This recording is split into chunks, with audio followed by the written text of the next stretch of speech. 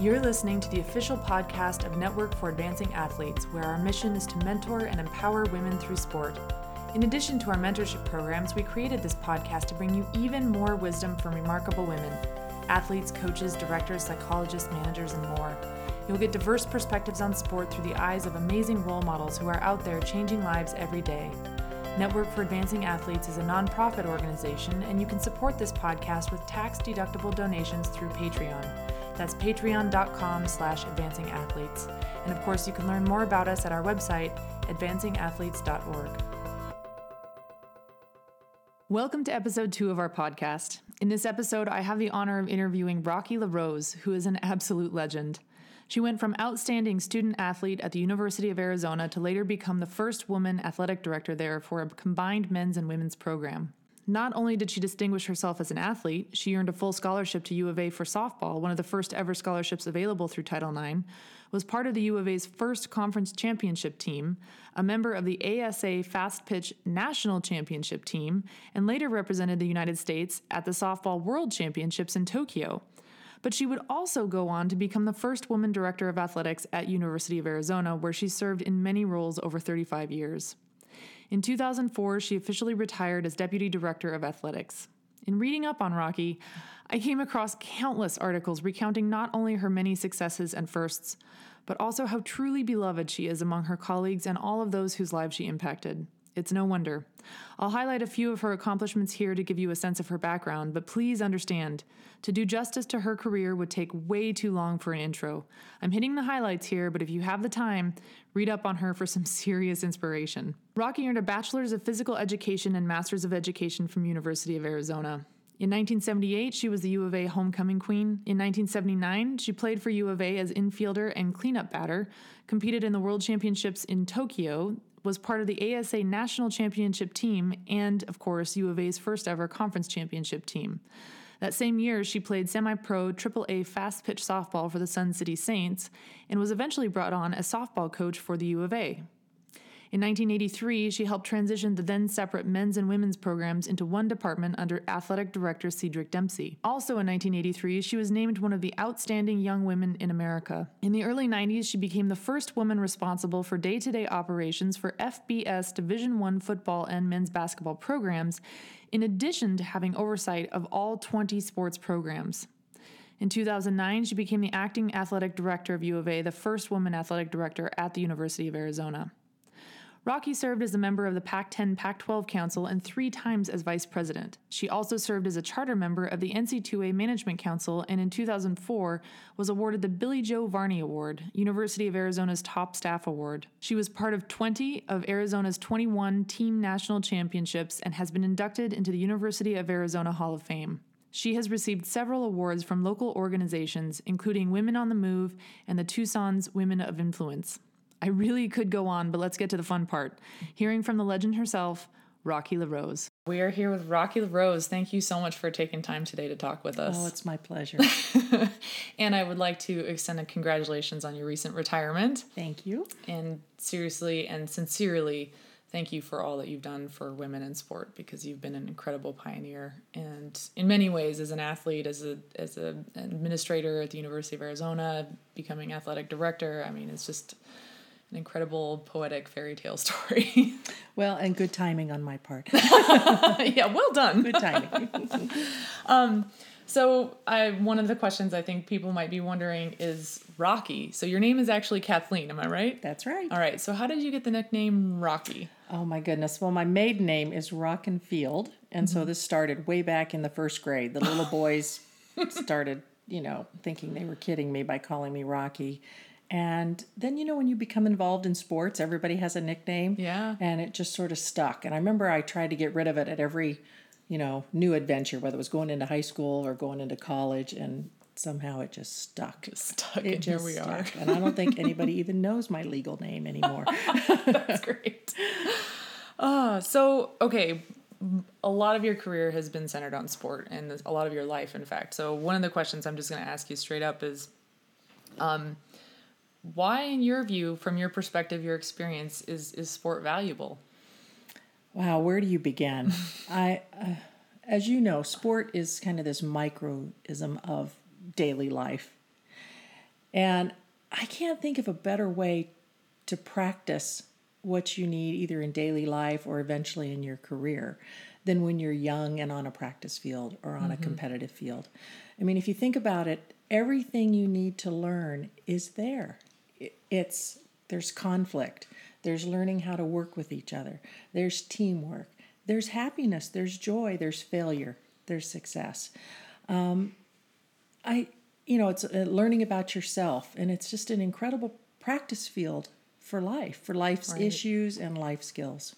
Yeah, it's kind of it's a great environment to test things, to try different things, because it's a place where you can fail safely, right? Correct. It's essentially, well, in most, a game, a practice, it's not a life or death situation. Right. And especially as a youngster, but even at any age. Right. And it puts you in situations where you need to react quickly. So you learn too how to think on your feet. Yeah. And I think if you're reflective, if your parents help you and are reflective on your behavior, you can kind of guide yourself to who you want to be. Absolutely. So obviously with Network for Advancing Athletes, we work with female athletes in particular. So do you have any perspective on how sport might be valuable or is valuable to women in particular? Yes. I think, if you put, and I don't want to be too generalistic here, but if you put a man versus a woman in front of you, you tend to think that the woman is the relationship builder. Mm-hmm. And there's nothing more valuable than learning how to get along with people and how to build relationships, especially if you're not particularly fond of the person sitting next to you on the bench. So I think that's probably one of the most valuable things about sport for young girls and young women. I think the other thing is just simply their health and well-being, and how they progress in life. I truly believe in the mind, body, and spirit, and I think you need a healthy body to have a healthy mind. And starting young and building that into your lifestyle, I think, is very critical to how your life will proceed. I always think of the story of my husband, who's a big outdoor guy, and several years ago we decided we were going to hike the Grand Canyon. Of course, he's done it multiple times, but I had not done it. And he said, "Well, now you got to train. You got to get out there and train." And I was moaning and groaning and about training. He said, "Fine, we'll just go tomorrow." He said, "We'll just go tomorrow, no training." He goes, "It will be one miserable, long, painful adventure, but we will go tomorrow." And, he said, "Or you can choose to train, and then it might be actually a fun adventure and one that you enjoy and can take in the scenery if you train and you're more fit." And I think that's such a wonderful analogy to life, that if you grow up and you think about wanting to have good health, good fitness, good well-being, your mind and your body coming together, your life could be a lot more enjoyable. Mm-hmm. Exactly. So how did you get into sport as a youngster? Well, thank goodness for my parents, because I'm a Title IX baby in the sense, I hit the middle years of my high school and then my first years of college. Title IX was in its infancy. Right. But pre-high school, there weren't many opportunities for women, but for some reason, or young girls, but thank goodness, Arizona women love softball, and they started playing it way back in the 30s. And there was kind of this tradition in Arizona for young girls and women in softball. And so our little local school started a summer program for young girls playing softball. And, I laugh because I have one of my best friends is almost exactly a year older than me, because my birthday's in November. Her birthday was in January. So I remember we walked down there to sign up. This is when we were very little. I can't remember now if we were 7 or 8, but I think you had to be 8 to join. And I remember walking up to the table and finding out that I couldn't play for a year, and she got to play, and my heart was just broken. But it all worked out fine. And again, thank goodness to my parents who encouraged that from the time I was very young. Mm-hmm. So I started out in softball, and it led me to some wonderful places. Now, I read somewhere also that you were part of a badminton championship team. Yes, actually, I am so proud of that. I was actually the individual champion for the state of Arizona. Cool. And when I entered high school, again, pre-Title IX, the only options we had were badminton, tennis, archery, and track and field. And being a softball player, that wasn't available at the time. So I honestly, I wish I could remember how I got involved in badminton. But let me just tell you, that is one tough sport. I believe it. It is. I believe it. It is very aerobic, and you just need to watch the Olympics sometime to see it. So I'm very proud of that. But of course, you know, the United States of America pictures badminton as this backyard pinging it back and forth. But I'm very proud of that. I actually, when ASU started their women's varsity program, badminton was one of the sports, and so it was also at the U of A. But since I grew up in Phoenix and won at a Phoenix high school, I actually got offered a scholarship to play badminton at ASU.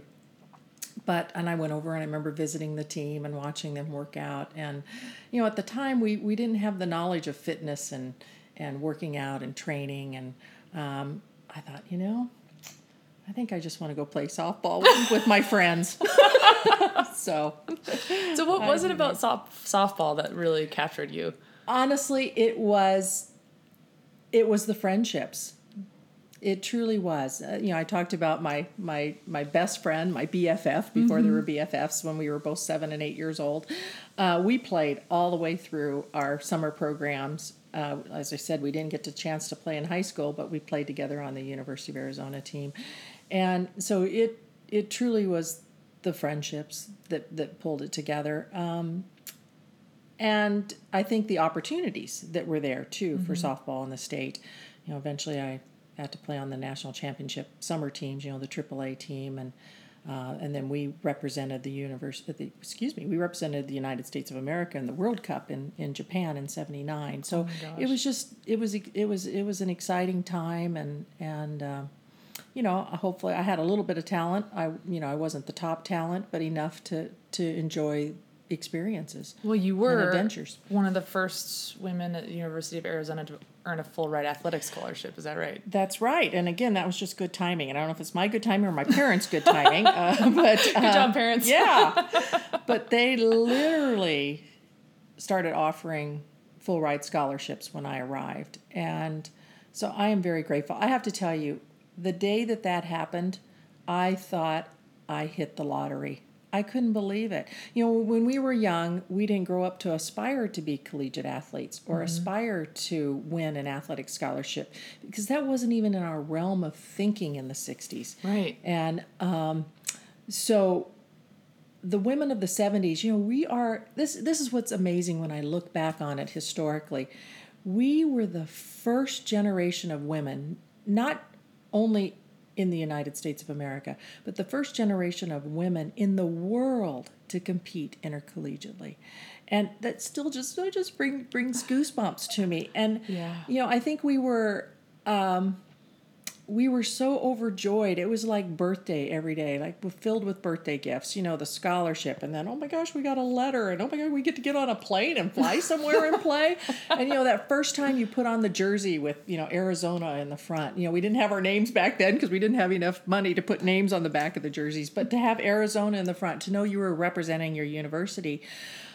I think sometimes people look back at that era and think we were all, you know, raising our fists, and we weren't. We were joyous. We could not believe what we were able to do, and we were having fun, and it was a marvelous historic time. Now, you know, our coaches, that was a different perspective. You know, they had a little bit bigger picture. They could see what was happening. They see what, you know, where we were going perhaps, and so I think, you know, they had a lot more pressure on them. But I think those of us who got to step on that field for the very first time were just in awe. Just in awe. And it speaks a lot of the coaches to know that they were under this pressure and they could see the bigger historic picture of what was happening here and wanting to make this a good thing and to be successful.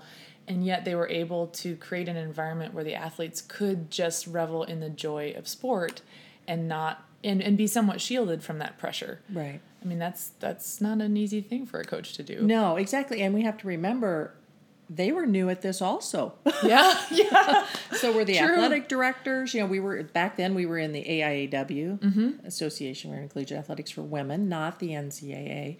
There was a lot of pressure to slow our growth, to not, Wow.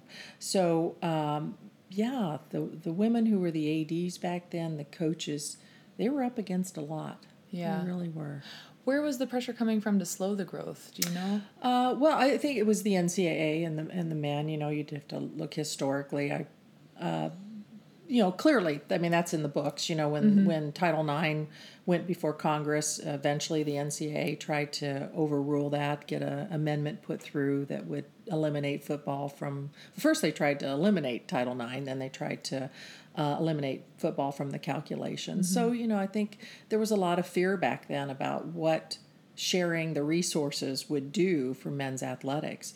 Of course, that all changed in '83 when the NCAA decided to bring the women into the fold, and AIW then was no longer. And honestly, that was another historic moment. And I remember it vividly because I, at that point, was working as our athletic director's assistant AD in the women's program only. We were housed separately, we had our own facilities. And there was quite a distinction, obviously, between what we had available to us as women and what the men had available to them in terms of support for athletes. And when our new athletic director arrived, Cedric Dempsey, who later became the president of the NCAA, was very progressive, very proactive, eventually, put me over day-to-day operations of football and men's basketball. So he had a very proactive and progressive outlook and vision for what he wanted for the University of Arizona. But when he got there, one of his first activities, his first thing that he did was merge the programs. And I'll just never forget that, moving from the building that we were in over to Big McHale Center, the gym, And this isn't a story about, we had to walk 5 miles in the snow. Right. Because, again, I think we were just still so in awe of what we were able to do. But by then, we had pretty much figured out that, the women need more, and we need to fight for that. So when we came over to McHale, it was like the doors flew open. All of a sudden, we actually had a weight room. We had a bigger training room. We had support staff. We had media people who were actually looking at our events and sending the scores to the papers. And we just couldn't believe all the things that started to happen in the early 80s when we merged programs. So that too was a very exciting time. And I always have to laugh because I still fight this to this day. For some reason, the media did not understand what AIAW was about. I mean, that's my interpretation of it. Right. They thought, perhaps we had secret handshakes and we were doing something. I don't know. But once we entered the NCAA, they got it. I mean, we still have a long ways to go, but they got it. They're like, oh, I get it. They're going for national championships, and the NCAA sponsors national championships, so that's what they're doing. But we were doing the same thing in AIAW. AIAW was sponsoring national championships for women. But it's interesting. It was interesting to me to see that happen, and all of a sudden be a part of that. I mean, still to this day, sometimes schools will categorize a national championship or a national champion from AIAW differently than NCAA, and yet we were doing the exact same thing.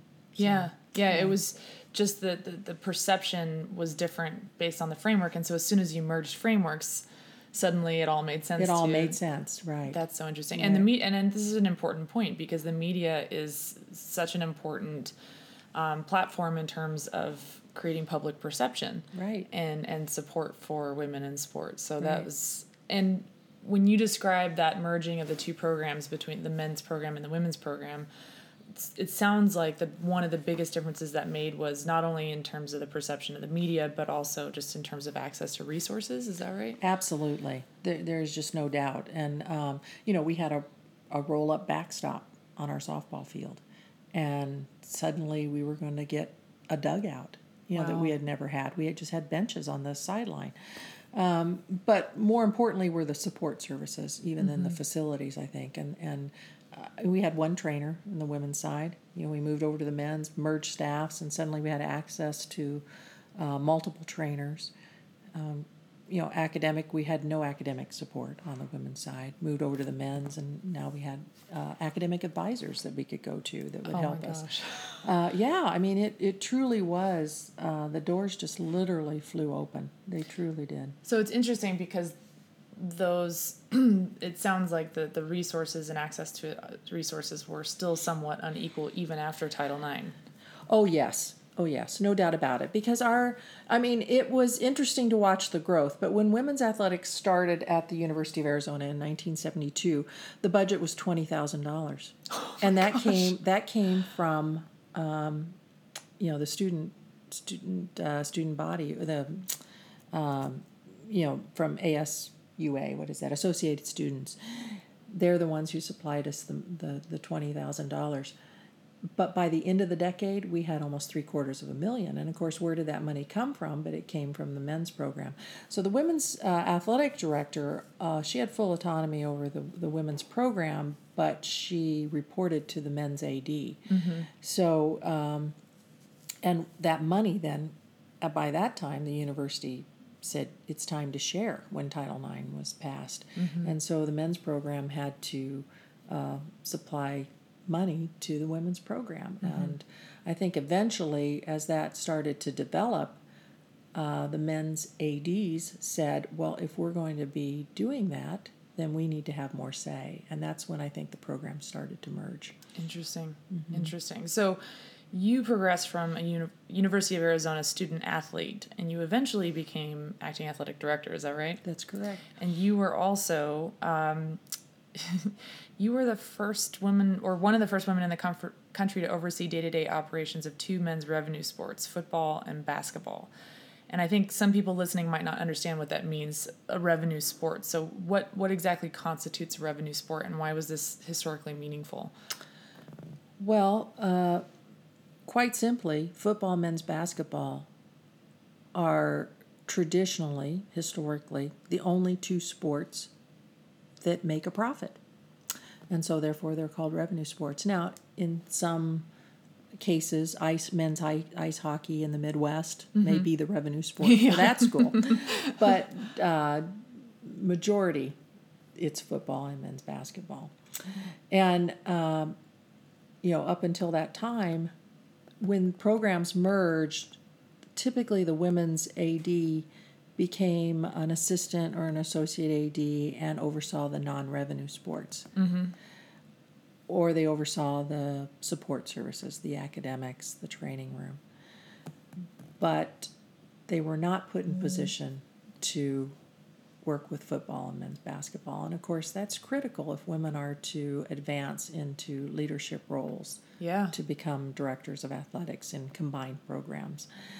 So again, as I mentioned, fortunately, I got to work with a very progressive and proactive male AD, said Dempsey, who in the early 90s had an opportunity when one of our associate ADs left to become an AD at another institution, and put me in that position to work day-to-day operations with not only football and men's basketball, but all the sports. That's the way he chose to structure the department. And so I became, one of the first women to have that opportunity to work that closely with football and men's basketball. Right. And I think for our listeners, college athletics is big business, really, at the end of the day. And so what you were doing was essentially taking on an executive management role in this. It's not a corporation, it's a university, but it runs like a big business. Correct. Right. So you were in charge of the bottom line. Yes. Anything day to day, whether there was a student athlete coach conflict, or there was a scholarship issue, or there was approval for a purchase, which can be quite large when it comes to football. Mm-hmm. Their day-to-day operations, overseeing the people on their staff that was in charge of planes, trains, and automobiles to get the teams to away games, to bowl games. Bowl games is a huge event in an athletic department. It takes multiple people and weeks to pull off, and so overseeing the logistics of that alone was a full-time job. Yeah, yeah. And we were fortunate, as you know, in men's basketball to travel to multiple Final Fours, right, and win the national championship in '97. Pretty successful program. Yeah, and to turn around, to know you're going to the Final Four and have 3 or 4 days to turn that around is quite a job. Yeah, no kidding. Did you find that your experience as an athlete kind of helped prepare you for this role? Oh, absolutely. Absolutely. And I think that helped build credibility with the coaches. Yeah, it absolutely did. You know, I understood competitiveness. I understood what they wanted. I understand where they were going. At the same time, I didn't want to step into it, and I don't really know how this popped into my head, but this one word when I started working with them came in, and it was infiltrate. And I don't mean that in a negative way. I mean that in a way that you infiltrate so that you learn and you understand what their needs are and what they need, so that you can help facilitate them to get better and to succeed. You know, it's coaches are like athletes. They have the blinders on and they're going one way, and you know, that's to the top, and they tend not to see things in their peripheral vision. So I think, you know, as administrator, my role was to provide the vision, of course, but coaches already have that, was to find a line where I'm not the coach, but I want to try to provide the coach and the team with everything they need to be successful, and have the bigger picture to make sure we stay within the rules, to make sure we're going in the right direction.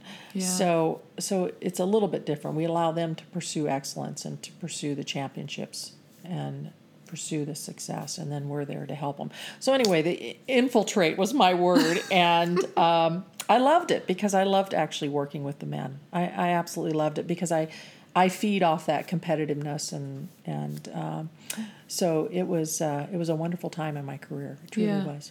And this is something that comes up pretty often in talking with athletes and our mentors is, and we talked about this in our last episode as well, that women don't often get a ton of positive social feedback for being competitive or embracing their competitive side, because sometimes it can be seen as, you know, if you're a competitive man, okay, you're ambitious, that's a good thing. If you're a competitive woman, you're maybe not a very nice person. I know where you're going with this, yes. So, I mean, is that something that you've seen in your career, and how do you reconcile that personally? Yeah, I have, and I think I have. I'm smiling because I'm thinking of a quote our most successful coach at the University of Arizona said one time, and it just stuck with me because I wasn't truly able to articulate this, but this is Coach Mike Candrea, and he's won 8 national championships in softball at the University of Arizona. Oh my goodness. And he said, men need to play good to feel good, and women need to feel good to play good.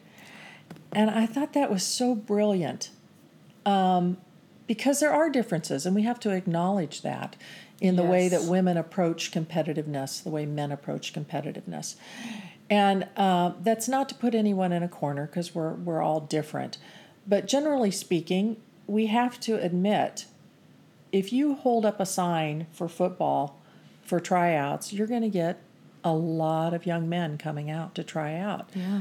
If you hold up a sign for tryouts for women, there are very few. And it's just a fact that you know, there's a difference there.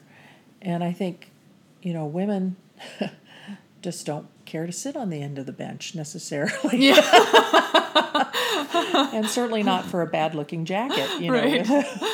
So, but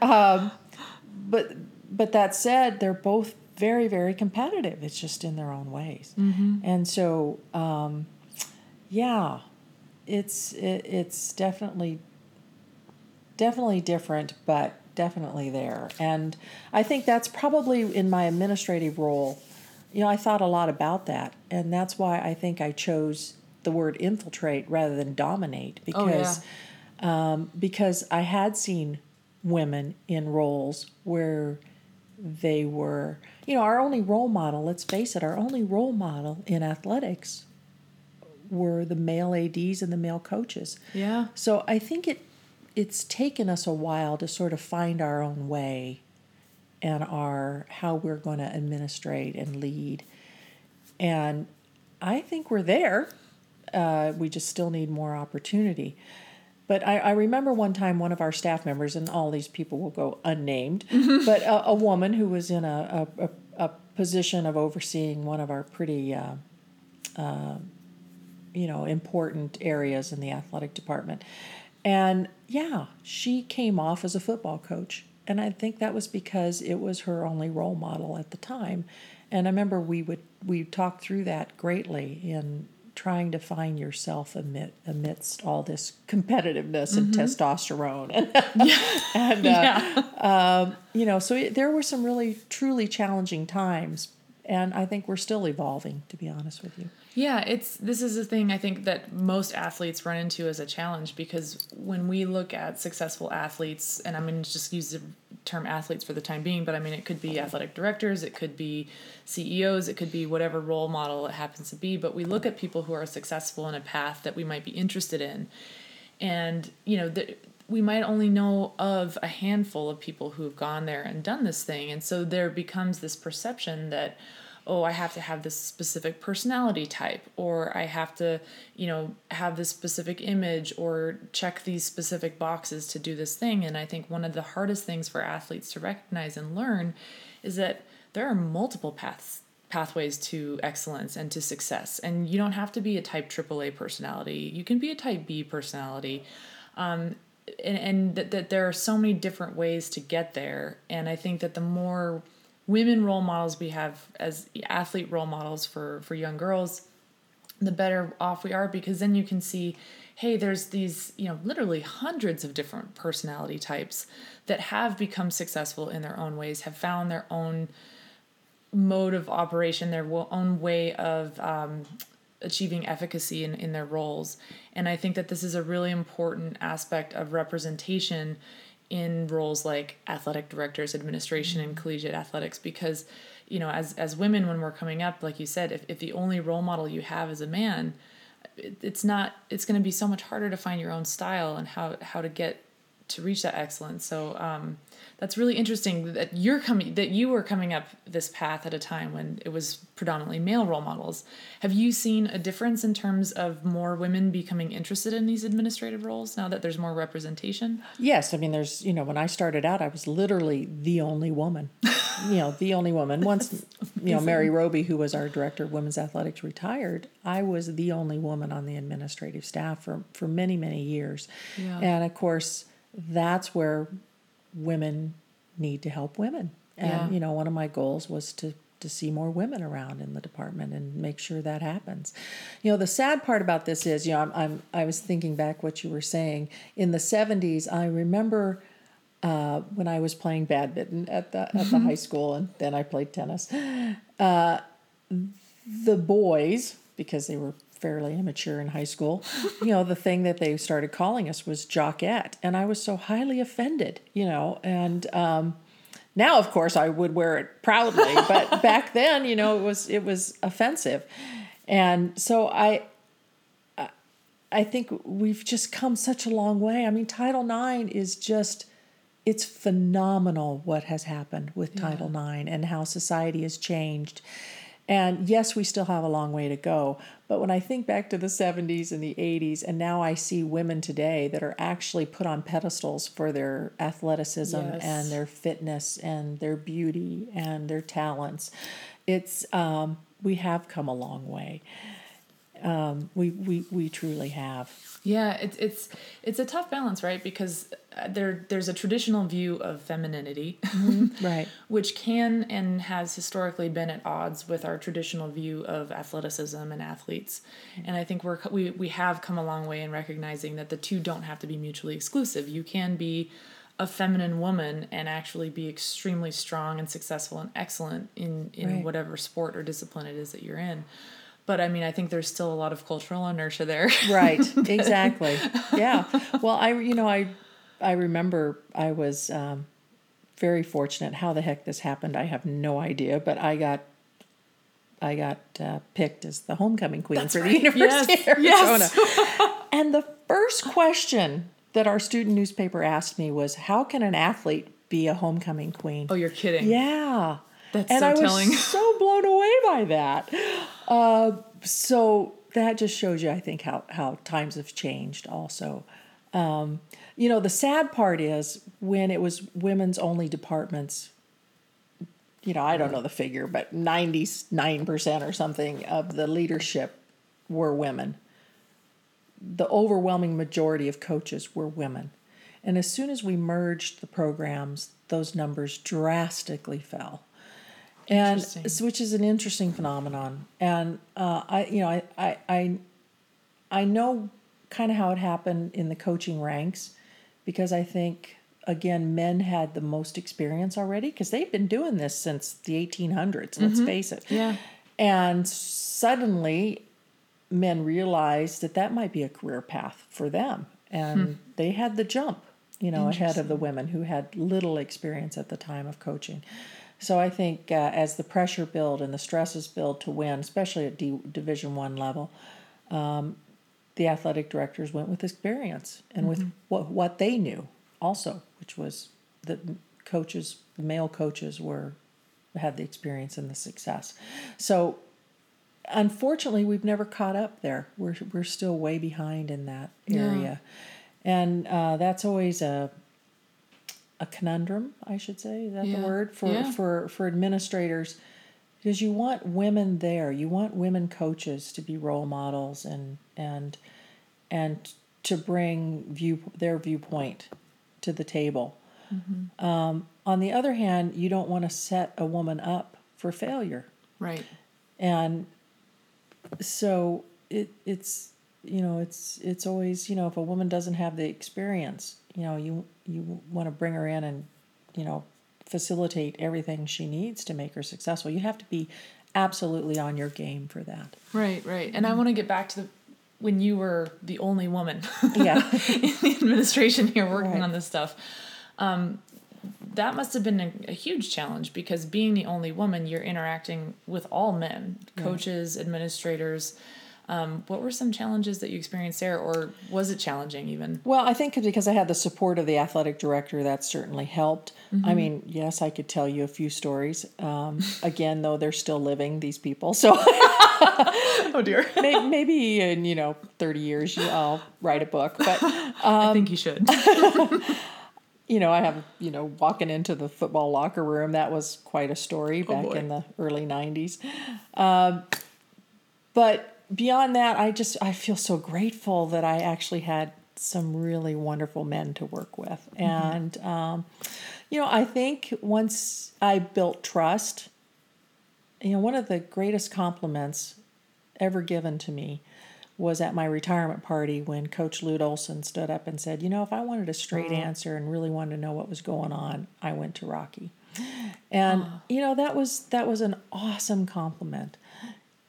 That, I think sometimes, especially at Division I, and I don't want to overstate this, but athletics tends to be very militaristic in the sense that there's a general, there's the coach, and coaches are hardly questioned. And as a woman, you think of your mom. Who's the one who always told you straight, who always told you how it was? It was your mom. Yeah. And I think that woman's perspective of, why not? This is the way it is. And so I surprised some coaches, I think, by my ability to just walk in and say, here you go. This is it.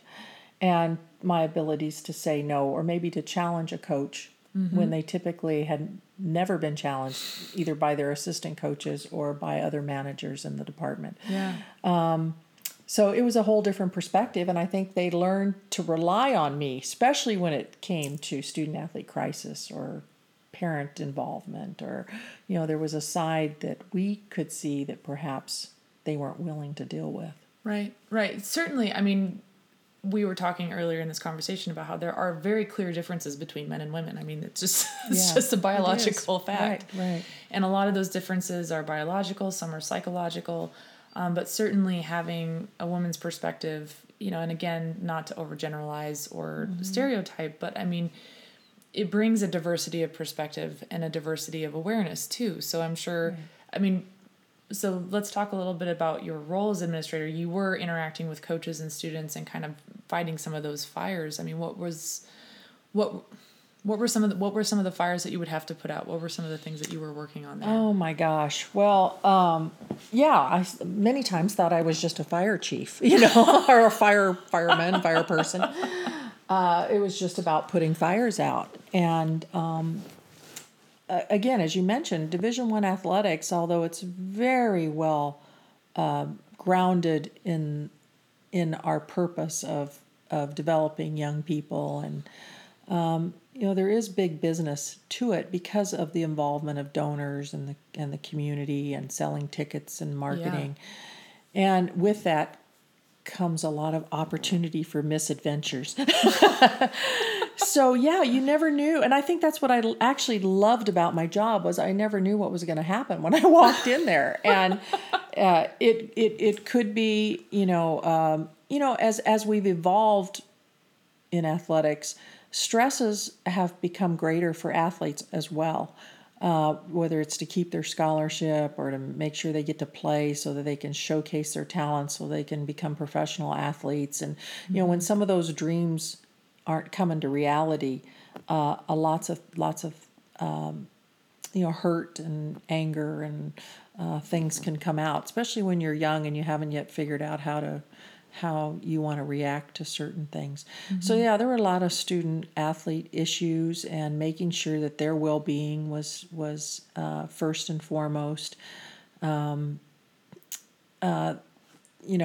We would when we went to the Final Four. I remember when we went in 1994 to Charlotte, we had a 3-day turnaround, and we took 3 DC-10s of donors back to Charlotte, and placing all of them in hotels. And we had a travel agency that was helping us, but you want to stay within the budget.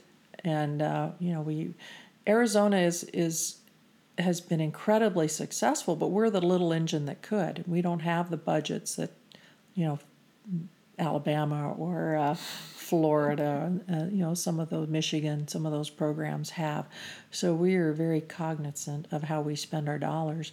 And so keeping coaches in control of the budget, and making sure we were focused on at least breaking even when we went to a Final Four or we went to a bowl game where we could save some money to put back into the program was one of my main opportunities.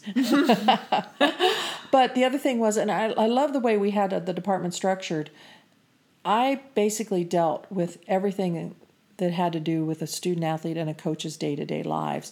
So all the support services reported to me, which made it very convenient for coaches, because if they had an issue in the training room or the academic services or the strength and conditioning area or the equipment room, they came to me. And, we had one-stop shopping, so to speak, and could solve issues and things fairly quickly. So that was nice. Later on, as I became deputy, of course, then it became a more global departmental responsibility. But I did do some development work at one point, some fundraising, thanks to the athletic director who felt I needed that experience. So he was very mentoring, and wonderful. I did do that. But fortunately, I didn't have to get too involved in the ticketing and the marketing side of things. Right. So you were dealing with coaches and athletes across the board. Did you find that most of the challenges, I'm going to just pick athletes here for the moment, but did you find that most of the challenges facing the athletes were universal, or were there differences that you could generalize between some of the challenges that female athletes face versus male athletes? Or Yeah, I think the challenges are different. Again, it's the relationships, the women learning how, how they feel and play together. Definitely a difference on that aspect, whereas the men's side, it just typically was they weren't getting enough playing time. There wasn't the relationship conflicts that I would see on the women's side. But all in all, generally, it's all the same. As we've progressed and evolved, particularly on the women's side, it becomes more and more about playing time. Yeah. It becomes more and more about the scholarship and whether you can keep it or lose it. So, primarily it was about, when we think of student athlete issues, it's whether they were being treated fairly or not, or if there was the coach's pet versus the one that always, and which always kind of makes me chuckle, because to this day, I have never come across a coach who would not play the most talented athletes. Yeah. I mean, they're there to win, too. Yeah. So, but there are certain reasons why you would sit, obviously, a talented athlete. But for the most part, they're going to play their most talented That's a shocker. student. Yeah. Oh, so interesting. Yeah, I mean, one of the things that we've kind of looked at in terms of mentoring athletes through Network for Advancing Athletes is we do find that a lot of the challenges facing athletes tend to be universal, but a lot of them come, as women, we certainly face some unique challenges. And it's interesting to hear you talk about those relationships and just your story, having worked with men as the only woman in the department. A lot of this comes back to, in sport, you said early in this conversation, learning to work with a person that you don't necessarily particularly like. So I think that's kind of gets back to one of those transferable life skills that we can learn in sport is you're on a team. You're not on a team where you've gone around and picked all your favorite people. You're on a team of people who can get the job done. And you may or may not get along on a personal level with everybody, but how do you get in there, like you said, and infiltrate and figure out the best way to be effective and work with your team of people around you, right? Right, exactly. Yeah, I think the men can kind of brush that off their shoulder. If the star happens to be, I won't use a term, but, not very Not very nice. not very nice. How's that? That's good. That works. He's still a teammate, and they have this ultimate goal in place. Right. I think on the women's side, a friend is a friend is a friend, whether you're on the field or you're off the field. And I think recognizing that, and coaches recognizing that, allows for them to streamline their activities in a way that they all can be successful. And that's a key difference where having representation in a collegiate athletic department, having women in administrative roles, somebody like you who's working with the coaches and athletes who can look at that and actually really understand it from both sides. I mean, you've worked with the male coaches, male athletes, but you've also been a female athlete yourself, been a female coach yourself even, right? Right. And briefly, let's touch on that. So you did coach for a while, is that right? Just for 1 year. 1 year. Yep. But what an experience that was. I mean, talk about going from athlete to putting on that coach's hat was really eye-opening. Really? Yeah, it truly was, because I had friends on the team. I mean, that will never happen again. Let me just say that. It will never happen again, at least not at a Division I level. But again, because women's athletics was such in its infancy, I think the athletic director, I asked her one time and she just smiled at me, but because that's what kickstarted my career. I was on the softball team as a senior. I graduated in May, and she appointed me as softball coach in July. Wow. And I was 21 years old. Oh my. And I had no idea what I was doing, and still had friends on the team. So I wish she would have answered that for me, because I asked her one time, I said, what was it you saw in me that allowed you to appoint me at such a young age? And I think primarily, and she never answered, I jokingly say that because I had played on the first conference team at our university, because I got this incredible opportunity to play for the Sun City Saints that ended up winning the national championship. That's right. You were, and then moved on to be able to play in the World Cup. And I wasn't one of the prominent players, but I was part of the team. And I think there was this sense that if you played well, you could coach well, which wasn't necessarily the case. And I've sort of, that's been an interesting phenomenon over the years, to see that in some cases it's the ones that aren't the star athletes that are really studying the game or studying the sport that see the nuances in people and talent and strategy that become the better coaches. So I do think because of my success in the sport, that's why she anointed me that incredible opportunity for 1 year. And then I stepped in the role as being her assistant athletic director after that. But I'm very grateful about that. But, it was an incredible experience. It taught me so much. I learned so much. And I'm just grateful for it. Yeah. So that was a hefty dose of perspective then. It was. Seeing the other side. And all of a sudden realizing you had to put on this more global view of things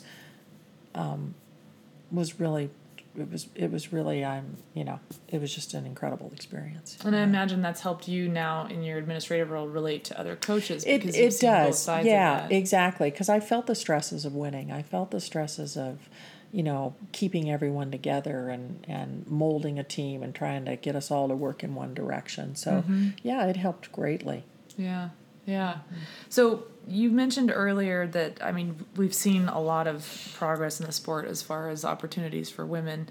And you even mentioned that I feel like we're there, but we still need more opportunity. What are some of the things that you would like to see happen for women in sport? Well, I think it's more coverage, of course, more media coverage, which I think brings credibility to the athlete. I think we still need more opportunities. I don't know the exact statistics, but I think there are still many schools who have not met one of the prongs of Title IX to provide more opportunities for young women. I hope at some point that we don't go backwards, and I say that in the sense that as athletic departments struggle to find resources, that they end up having less teams instead of more teams. Yeah. I think that's going to be one of the biggest challenges in the future.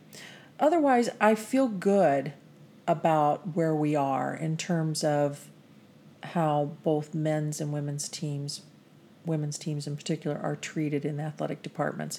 Especially at our Division I level. Let's face it, the women fly to competitions just as the men do. They sleep 2 to a room now, unlike in the old days when we used to have 4 women to a room and 2 men to a room. So we have the same per diem, we have the same scholarships, we have the same support services. It's based on need, not based on sex.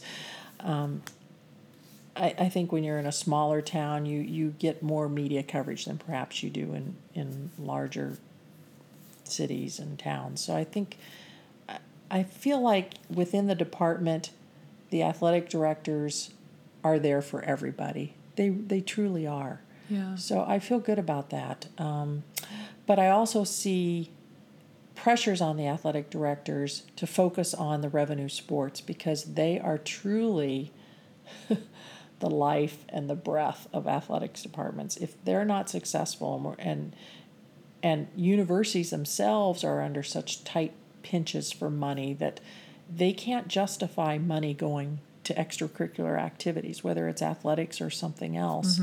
So it's dependent on the athletic department to be self-sufficient. And when you do that, where does your focus go? It goes to the sports that are going to be bringing in money.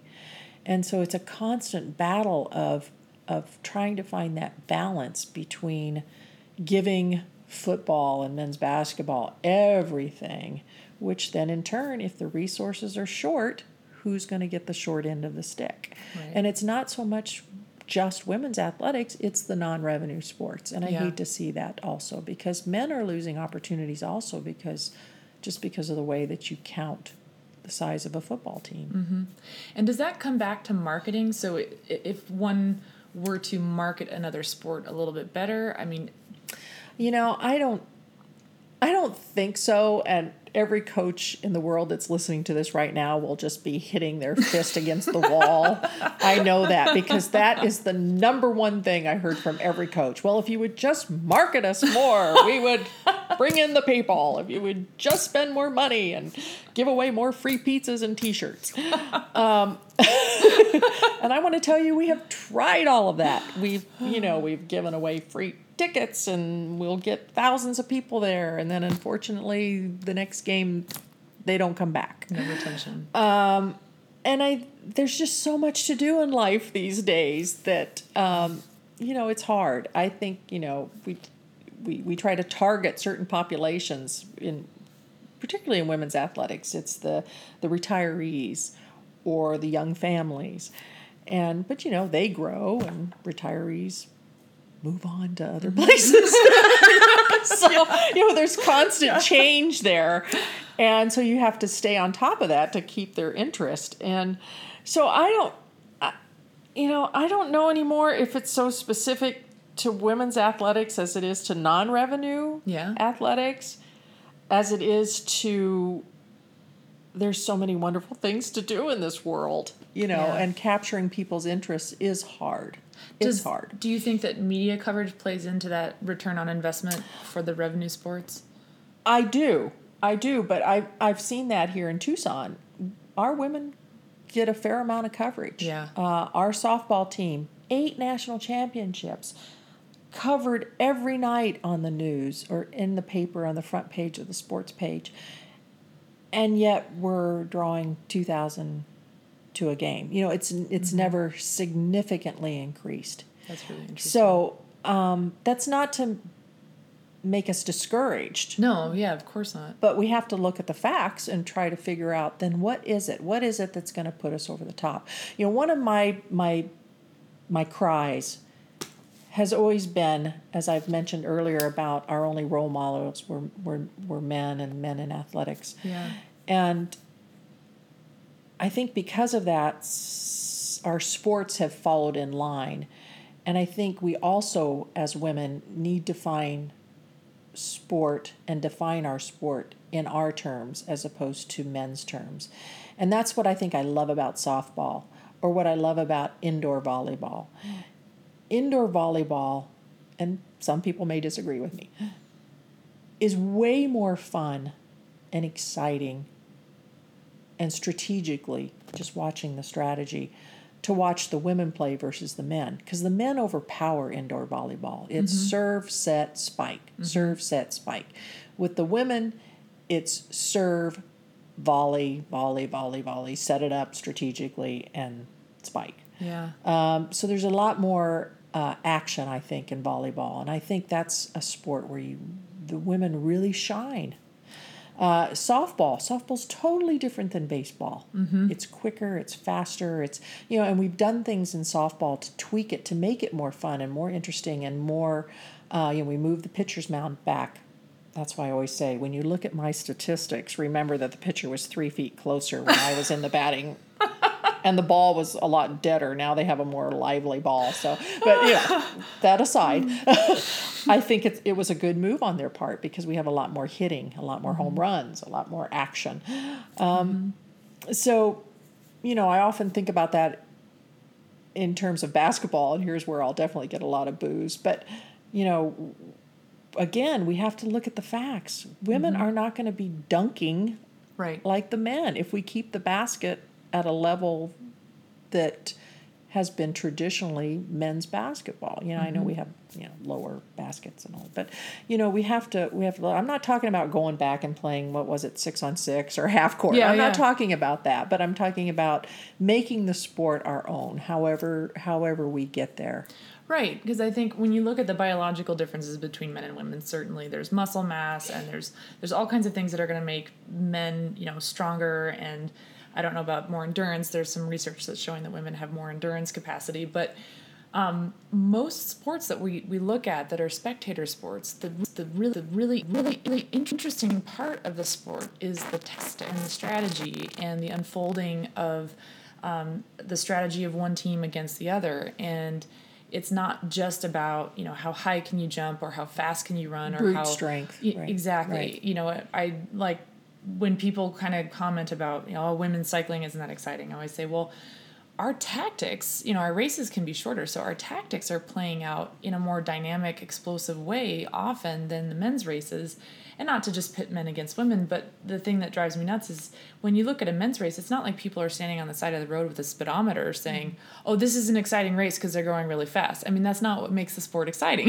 Right. it's the tactics unfolding and absolutely, and watching the teams play off one another. And I agree with you. I think looking at volleyball, like you said, it's just the men are yes, the brute force is there and it's impressive, and that's part of what makes sport interesting and a draw, but also we can't forget about that side of the sport, which is the technique and the skill and the strategy, and that's as accessible to women as it is to men.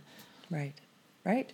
Absolutely. I agree with you 100%. Yeah. So, I love getting into this discussion about the return on investment, because I think this is an important aspect of looking forward to creating more opportunities for women in sport. And I just want to touch on, your career has been, we've talked about this before, poetic. You were a student athlete, you were a coach, you were administrator, you were athletic director. So you've kind of come up through this whole career, which has been centered on sport. Why is it important to give women opportunity in sport, even if they may not end up in a career that's sport related?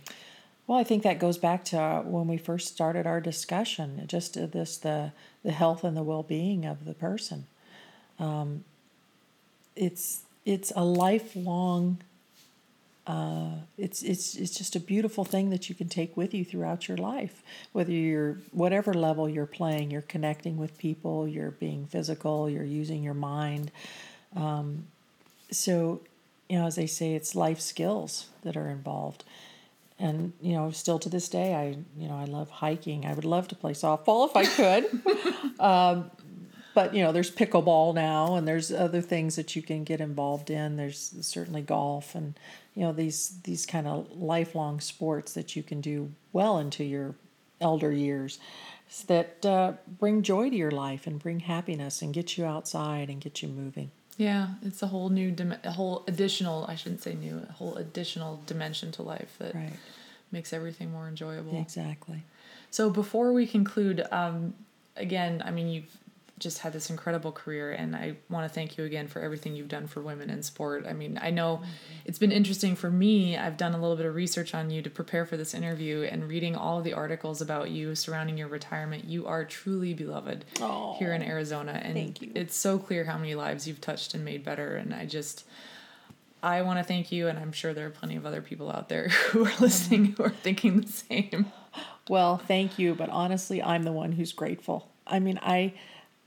I sometimes get a lump in my throat just thinking back, what if I had made some other decision and would have missed all this glory? Because it was glorious. It was just, and then to step into your retirement years and have athletes and quite cheerleaders and mascots still contacting you and seeing them evolve and grow up to adulthoods and have their children. It's just, it's a marvelous profession, and I feel so totally indebted to those women in the 60s and 70s who pushed forward for us and didn't have opportunity themselves, but then turned around and cheered us on. And I think that's what we can do, is once we get to a point in our lives and we've done everything we can do, then it's time for us to turn around and cheer the ones coming up, cheer them on. Yeah, and give back. I look at you and what you've done the same for me. I was able to go to university because of Title IX scholarship, athletic scholarship, and I know there are countless other women out there. And as the women in the 60s and 70s paved the path for you and many others like you have paved the path for us. So thank you. Well, you're welcome. I do want to say this. As I mentioned before, I didn't aspire to be a collegiate athlete because it wasn't there. Yeah. But that's why I always tell young people, don't let your dreams limit you. Because if I had stuck to my dream, I wouldn't have had any of these opportunities. That's an and so sometimes you can't see beyond your dreams. And I know I couldn't back then. And now I can. Now I can. So don't let your dreams limit you. Yeah. There may be opportunity out there for you that you don't even know exists yet. That you don't even know it's coming, but when it's there, you grab it. Thank you so much, Rocky. Really appreciate your time. This was wonderful. Thank you.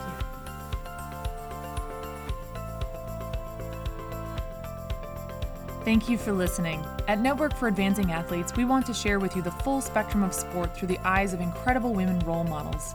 Network for Advancing Athletes is a nonprofit organization, and you can support this podcast with tax-deductible donations on our Patreon page, patreon.com/advancingathletes. As a patron, you'll get to help us decide what topics to cover and who to interview. You can even hang out with some of our guests via online hangouts.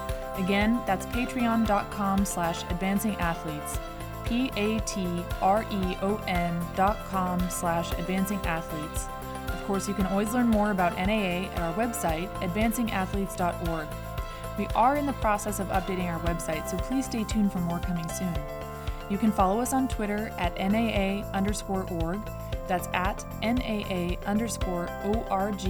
and on our Facebook page, Network for Advancing Athletes. We hope you enjoyed this episode. Please join us again next time.